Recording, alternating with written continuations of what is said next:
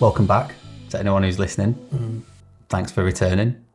Yeah. We realised last episode that it was a bit of a mixed bag of everything, wasn't it? And I think we were just trying to get as much as we could into it, introduce ourselves, who we are, what we do, bit of camera chat, a bit of this, bit of that. Whereas on this one, we thought we'll make it a bit more focused on something, won't we? So for someone listening, they can look at the name of the podcast and go, oh, that sounds interesting, rather than be promised something and then have 35 minutes of shite surrounded by it. So yeah, I mean, it was an intro on it, and it was the first time we were doing it and trying to navigate what to say and get used to talking like this. Episode 2 of It's Take Two. Yeah, I'm still unsure on the name. I like it. I know, but was it yesterday I sent you a thing? It's like there's a new video game coming out called It Takes Two. The popularity is just going to keep increasing because other things are helping us, So Really? people are going to Google It Takes Two for the game, and then they're going to go, oh, there's a podcast as well.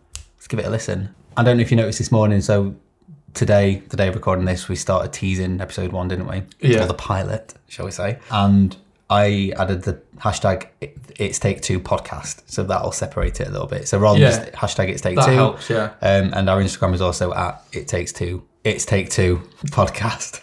I mean, if we can't get it right, we're screwed, aren't we? No one Yeah. else is going to get it right. So who sponsored us for this week? The sponsor of the week, I noticed some cardboard boxes at the door. We've got some freebies. What have we got? That's just my recycling. Is it? Yeah. I'm just as annoyed as you are. So we've Episode got 2 nothing. now. We've not got a sponsor yet now. Right. Maybe we should post the podcast first. That might help getting sponsors. Yeah. Rather than just saying, we've got an Instagram page with 7 followers. Can we have some free stuff? So in lieu of a sponsor, Yeah. maybe it's a good time to give a shout out to some people who want to say thanks to, like a radio show. Yeah. And this episode's going to be focused more on Among the Living, which is the feature film that we made a few years ago. Yeah. And there's one person in particular that I think all of us would just like to give. Yeah, but we shouldn't do shout outs for me and you because we're already on the podcast. I think we should do it to someone who's not on the podcast. Okay, if that's all right. Yeah, it's fine, yeah.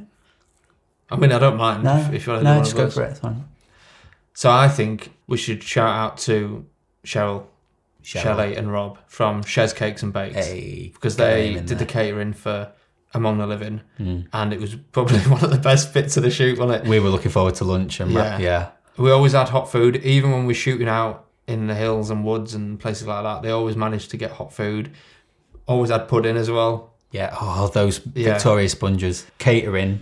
I think it's a one big of the part. Yeah, one of the most important things on a set that size as well. And low, when people aren't working for full rates or if people are volunteering their time, feeding them well goes such a long way. If you have to spend money anywhere, it should probably be there. Yeah. Because the energy that you get from people and the passion, if you're looking after them and feeding them well, it just helps so much. Yeah. So to Shez Cakes and Bakes. To Shez. Are we cheersing? Yeah, we'll cheers then clap. Oh, very in sync. In the world of filmmaking, let's hand over to our tech reporter, Rob On Worsey. scene. Yeah. Well, Anything? What's come out this week that's tickled your fancy a bit? XH2 came out, the new Fuji. 8K. So for all those people who listened to the episode 1, they'll know I'm not really interested in that. FX30's been rumoured. What it looks like it's going to be is basically the Sony FX3, but Super 35. So kind of same body and same design and everything, but just a smaller sensor. Obviously, you've got an FX6 A7S III. Would you go back to Super 35 or are you kind of full frame now? I think I'm converted. And like we started out, didn't we? When we got a GH5 and stuff, we had those chats going, all you need is Micro Four Thirds, get a Metabone, stick a Sigma 1835 on. Yeah, there's a lot of truth in that though. Yeah, there is. But then we've I think visually as well, just the look of full frame is very nice. And I know it's a very generic thing to say, but when I showed you the shots of the wedding earlier on and that, the shot of the confetti, that's it. That's the f2.8. It looks stunning. I think that's the thing, isn't it? It's, for me, it's not necessarily about the shots you can get, because you can get them on most sensor sizes. Obviously, if you get down to like 2/3 inch, it starts getting harder. Yeah. Like you say, GH5, MFT, if you stick on a Voigtlander or Olympus Pro 1.2, you can get similar looking shots. What's nice about full frame is how easy it is to get it on those. Yeah. Having a 24-70 2.8 and you've got shallow depth of field on a zoom lens with good quality. That's the most appealing thing, I think. Aside from like the increased low light, increased dynamic range and things like that, that's always a big factor. But I don't even think size is an issue anymore for us and what we do. Like back then, we just wanted to be as light and portable as possible. Whereas now we're stepping up our game as freelancers. You know, I've got an FX6. It's not just a handheld mirrorless type of shooting anymore. So the lens sizes and things like that with full frame versus Micro Four Thirds or APS-C, that's not an issue anymore for me. Full frame to MFT, there's quite a big size difference. But I think day-to-day shooting, it doesn't really bother me. So the FX30, are you going to be interested or not?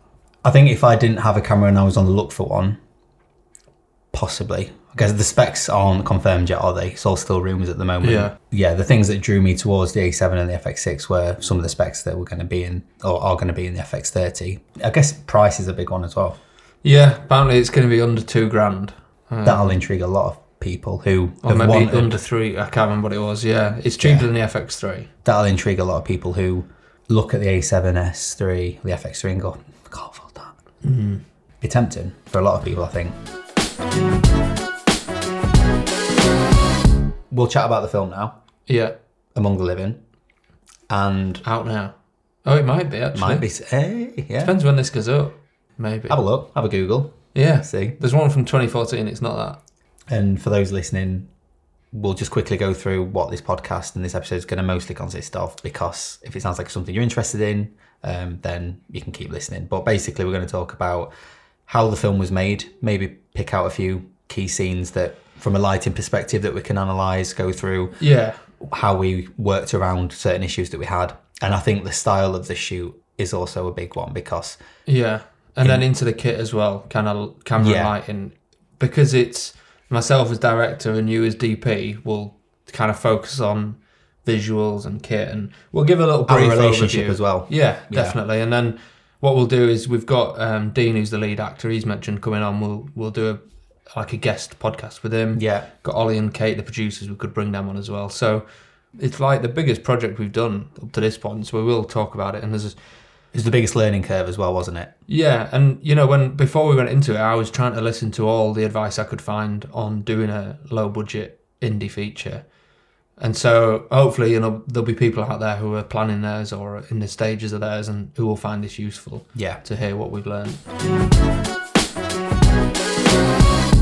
We touched on it last episode, didn't we, about the film that you directed 2 years ago. Yeah. And it's been over a year since the cast and crew screening, I noticed. It was August, wasn't it? End of August last year, the cast and crew screening. So we've just been kind of sat on it since then. And this is kind of an interesting bit to talk about, is because we never anticipated working on this sort of stuff, but deliverables and things like that. Getting it ready to pass on to the next stage, which in our case is a distributor. Yeah, we had the cast and crew screening end of August. I don't think we got everything over to them until July this year. Getting through all of the deliverables and adjusting stuff, fixing things. So really quickly, what do you need it's all as a deliverable package for all the marketing stuff? You need all the pictures, stills, anything like that. The legal side of it, contracts, everything like that, ready to go. But getting into the actual film, so you need a original aspect ratio version, which for us was like the 190 to the 17:9. You need that, and you need it with different audio tracks. So you need left, right stereo, 5.1 surround sound, and then left and right music and effects, so that it can dub it across. Then you need that again, but with a 16:9 aspect ratio. Original aspect ratio, I think, again, or maybe a 16:9 version, but without any text or textless. So that way, if they send it to, you know, if they're putting it for a foreign market, they can put the name of the film on, but in a different language. It's a long list. And so that's something worth thinking about. You know, if you're going into doing a feature film like this and you're looking at distribution, that's definitely... It's not just a Vimeo link, is it, that you send to Cineworld? Go, yeah, there you go. It's just not one export that you can put on WeTransfer and send them. Even if you're not sure if you're going to sell it, I think get a deliverables list together. From the moment you finish the film, or even the moment you start editing the film, you can actually start putting stuff together, so that when you get to that point, it's way easier. When it comes to the audio splits for the deliverable, we had a experience at a festival, didn't we? Where yeah. We'd created a DCP, which is basically a file format for cinemas that they use. We were screening at this film festival. What they said was, if you send us a file of the film, we can create our own DCP and we'll play it that way. I said, all right, no problem. So what I sent was a DNX file with 5.1 stereo on all the mono channels. So you had all 6 channels there. They made a DCP. I emailed again saying, can you just check it? I was just worried that something was going to go wrong. Yeah. The start of the film, for those who haven't seen it, is the screen's totally black and then audio starts happening and audio goes crazy and there's sort of voiceover, helicopters flying and stuff like that. Big montage of audio, isn't it? It's really, really nicely done by the sound designer, Max. At this point, I've seen the film thousands of times and I'm like, I feel like dialogue should have started at this point. Why isn't Dean saying, Dad? That's the first line. I feel like at this point it's happened. You turned to me, didn't you, and said, yeah. There's no dialogue. There's no dialogue. Now, for those who don't know our friendship, we like to joke about a bit. Yeah, you laughed, didn't you? We're quite dry. I laughed it off thinking you're like, oh, you're just trying to shit me up. So I was just like... and then a few seconds later... And then the opening shot comes on and there's definitely meant to have been dialogue by that point. And there's still nothing. And you came back to me and was like, no, there's no audio. And I could see it in your face. I was like... Ollie appeared. He kind of appeared out the row like that and looked down. And I was like... What do we do? Yeah. And I went over to the guy who was sat in the screening, like the festival director. I was like, there should be dialogue. Yeah. And he was like, what, there should be dialogue now? I said, yeah. They turned it off. And how long were people waiting around for? A good half an hour? Half hour, yeah. And bearing in mind, there was members of the public as well, because it's a public festival. Yeah. The people who aren't part of our group, they're not going to last long. Like, what's their patience? We don't know those people. Yeah. So there was an element of people are going to leave here, and it's not our fault, and it ended up just being like an 8-bit video from Luckily, Google Drive. I had an offline screener on OneDrive. They played it on the laptop, hooked up through HDMI. I was like, oh, all right, fine. I mean, at least there's fucking dialogue, you know. I mean, it looked all right, to be fair. I was quite impressed with an 8-bit file. It looked fine on the screen. And it was going all right, and I was like, oh, thank God for that. It's fine. Until... something appeared on screen that wasn't meant to be in the film. You're eligible for BT Ultimate Broadband. Little BT Broadband pop-up. It was like, what is this? Yeah. And I think it's shown 3 times. 3 times, yeah. And we were kind of laughing it off because we were saying... We knew that if in however many years' time or months' time when we're doing a world-famous podcast, we're going to chat about this, laugh about it. Yeah. What was it like for you directing, because this was your first feature that you directed? What was it like directing a feature with the shooting schedule and the way we shot for this film? Because it wasn't necessarily, there was a lot of not reactive filmmaking, but we was picking up scenes which we thought worked at the time in certain locations, and we worked out the shots there and then, didn't we? We didn't really do a full recce beforehand and know going into a scene how we're going to shoot that. How did you find that? I could watch it in my mind of what we were doing, but we did have to change stuff up and be totally reactive and plan it on the day. But I had a full shot list for everything, so I knew that if we get there and we have a total block and we don't know what we're doing, then at least I can just look at my shot list and I've got it all covered. I tried to just do each scene as it was and not to think we're doing a feature and we've got another 13 days left or whatever. I just tried to focus on the scene that we were doing, know what scene was coming before and after so that we know what's going to be editing before and after, and then just try and get the scene done and get it out and just kind of chip away at it. The reactive kind of filming worked well with the style because we were going for that social realism, handheld, very gritty, and so it worked well for that. So there was a lot of handheld for you and Ollie, the other camera op. But it worked well and it suited the style of it. I like that style of shooting as well. We know that I'm a big fan of the old handheld look. Going in with that as well, we shot multicam. So, I mean, we were up to 4 cameras at one point. A lot of the time, you know, if it was conversations and stuff like this, we'd shoot multi-camera. But even then, action scenes, we'd have an A cam, which was the primary shot generally on the shot list that we wanted. And then we would add a B camera in wherever we could. Or sometimes we could combine 2 shots on the shot list. For that 4th camera, for some of the mirrorless users out there, Lumix S1 made an appearance twice for the bulb scene. 95% of it, 96% was shot on the EVA 1s. But there was a few different cameras there. Like you say, S1 was used for the tracking stuff and the bulb stuff. Which with that, we had to get that shot really quick, didn't we? Because it was towards the end of the night. Kids were tired. Yeah, I had about 3 minutes to set this up on the gimbal, get it balanced, things like that. And we only had one lens as well for that. Which was because I'd only had the camera about 2 months. Yeah. But I got it in June. And I was trying to get you to buy an MC11 adapter. So I was like, well, you're going to get it at one point. You may as well get it before. And I stuck to my guns. And it was the 24-105 f4 lens. It wasn't very well balanced because I can remember I was rushing because I wanted to get my Ninja 5 up on it as well so I could properly see it. I'd never really tested the camera out fully because I'd only had it 6-7 weeks. Yeah. And we just had to bang the ISO up to about 10,000 with it being at f4. And we got the shots. And I could remember just walking down from there back to the cabin going, I'd spent so long knowing that's the scene that you loved and you wanted it to look very... You knew exactly how I want it. I was like, we need these tracking shots behind with all these lights. Yeah, and I can remember thinking, that's not it. Like I was disappointed in myself. Before I'd looked at the footage, I was like, I feel like I'd let you down a bit because I just thought it's going to look crap because I'd not tested out the low light on that camera. Yeah. Then I think it was that night, wasn't it? That night I edited it together and did a quick grade. But yeah, we watched it that night and it looked awesome. We also shot on Blackmagic Pocket 4K for the lake stuff because that was the cheapest camera we had access to that would cut into a feature. Yeah. And if it got drowned in the lake. Yeah, I didn't want to take an Eva out there. Yeah. And it's one of the best shots, I think. It is. That's the Blackmagic Pocket with a Olympus 17 1.2 and it's just amazing. It's a gorgeous shot in it. Yeah. The backdrop and everything. The colours on it is just, This was your first feature as DP. How did you find it? I can remember being nervous, and I said this on the last episode. It was nerve-wracking going into it. Yeah. Because I'm sure it would have been for all of us, to be fair, for different reasons. But the thought of it being a feature, there was enough excitement in the idea of what we're doing to keep motivating you to be like, no, it's gonna be fine. You're not, you're good enough to do this. Yeah. We've all been given the chance to do it, and it's worked out well. But yeah, I loved it. There was a lot to learn, and luckily with you also having experience DPing.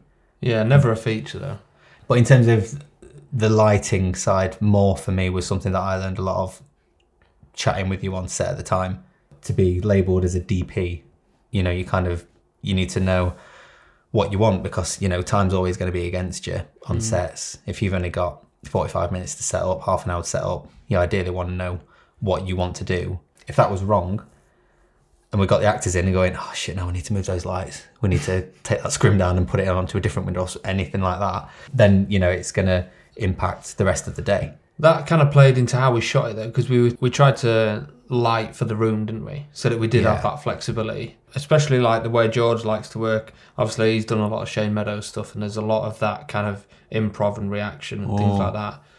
Just trying to think back to the cabin where we did black stuff out, and we tried to blanket light areas so that they could move around and stuff like that. Yeah.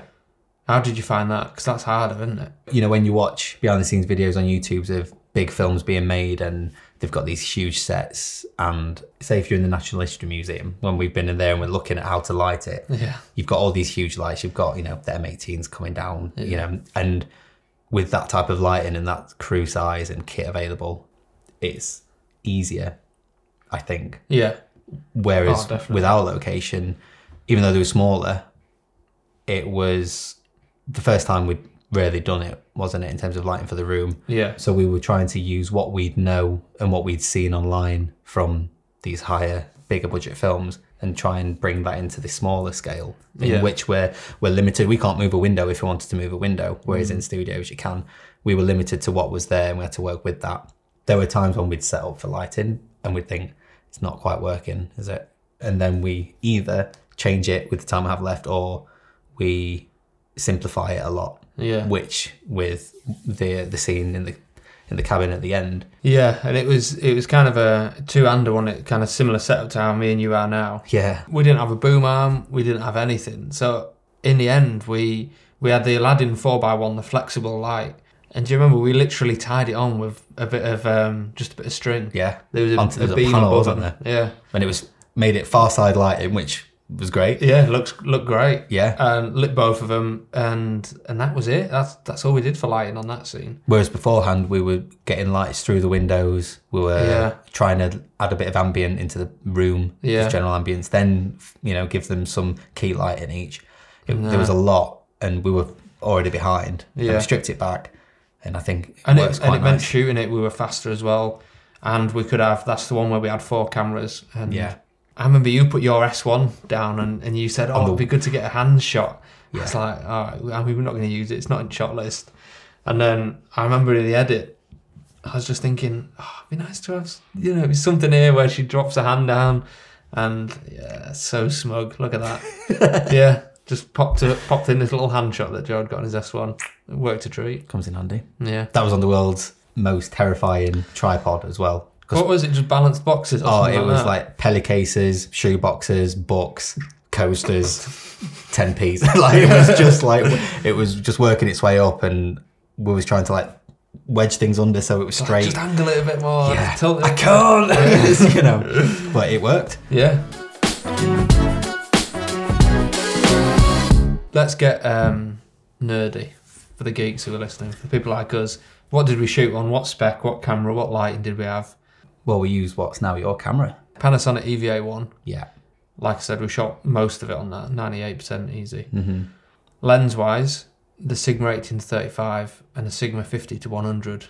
And we had chats prior to shooting, didn't we? Whether we go primed or, zoom, cine zooms, and we kind of came to the conclusion that the style of shooting that we've just spoken about in terms of, quick paced and quite reactive if we need to move or whatever. Yeah. Having that flexibility to zoom in, zoom out helped us massively, didn't it? Yeah, it was so good. It was also because there were times where we were tracking up mountains and stuff to shoot, and taking a box of primes and things like that would have been a nightmare. But being able to have an 18-35 on most of the time, I feel like most of the time we had 18-35 on the A cam, and then we had a 50-100 on the B cam. Yeah, because we like to shoot mids closer with a wider angle, don't we? We like shooting 35 a lot, rather than we need a close up 85 or it's having, we visually prefer that as well. So that 18-35 was on our camera for 80% of the A cam for a lot of stuff. Was it the end of the block? Yeah, this was the last day, and this was a good lesson: is don't schedule a big scene as your last scene, because we'd done so well with the scheduling up until that, and most of the time we were ahead of schedule. But then we had a big scene on the last day, and we had Emily coming in, who's an amazing actress, but to come in onto a set where everyone else has done 13, 14 days, Dean's he knows his character inside out. Yeah. And for her to have to kind of jump in and go straight into a heavy scene, that was bad planning on our part, I think. Mm-hmm. So it's not just taking into consideration you've got X amount of hours in a day. We need, these scenes plus these scenes equals that amount. It's working out how to prioritize the scenes for both cast and crew. Yeah. We were getting towards the end of the shoot day, weren't we? We'd got the scene in terms of how you wanted it from a performance point of view, and we'd got the master, we'd got the mids.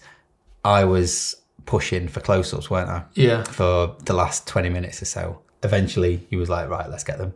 And we'd got some, hadn't we? That was the thing of, we definitely wanted close-ups, but I didn't feel like we'd got the scene until we'd got it, if that made sense. Yeah. And we were kind of rehearsing and shooting at the same time, and so I finally said, right, we've got it. Let's do a close-up, and we got the 50s out. I'd never put a lens on as quick as I have at that point. But I feel like, because the performances changed so much and the characters changed so much across them 7 takes, that if we'd have gone to close-ups halfway through, we'd have really struggled to intercut them, because it would have felt so disjointed. So I guess one of the things that we learned then as a parent, as a deep in director, is whilst I'm there trying to focus about the coverage and making sure we've got the shots and the angles that we need as a scene, you're there making sure that the performance is right. And that's something that we realise we have to work together to get right, don't we? Yeah, the director's job is getting that consistency, so that if you start on a wide shot and then end up on a close-up that you shot 2 hours later, getting that consistency of character is key. And so that's one of the things we kind of learned from that. So we've got our first question. Here we go. Because I'll admit, the tweet last week, that I made that up. I just wanted to make us sound more popular than we were. So we've got a question from Callum. Thank you, Callum. Thank you. He sent a very good message, actually, because he's not only given us a question, He's given us an answer. He's given us clarity as well. So this is setting the bar for audience questions, isn't it? Yeah. Callum's question is, what role does marketing play in your thoughts when thinking about shooting a film self-funded and managed? Clarity. As you're filmmakers, not marketers, and you don't have a whole team, is it something you think about a lot, or does it come after the fact? Is it important with smaller budget indie films? Is this different? How many questions do you want, Callum? Selfish. Is this different from big companies? Taking up time from all the other questions. Save some room. Gee whiz. I mean, I'm terrible at marketing. I'm rubbish at social media. You're a bit better.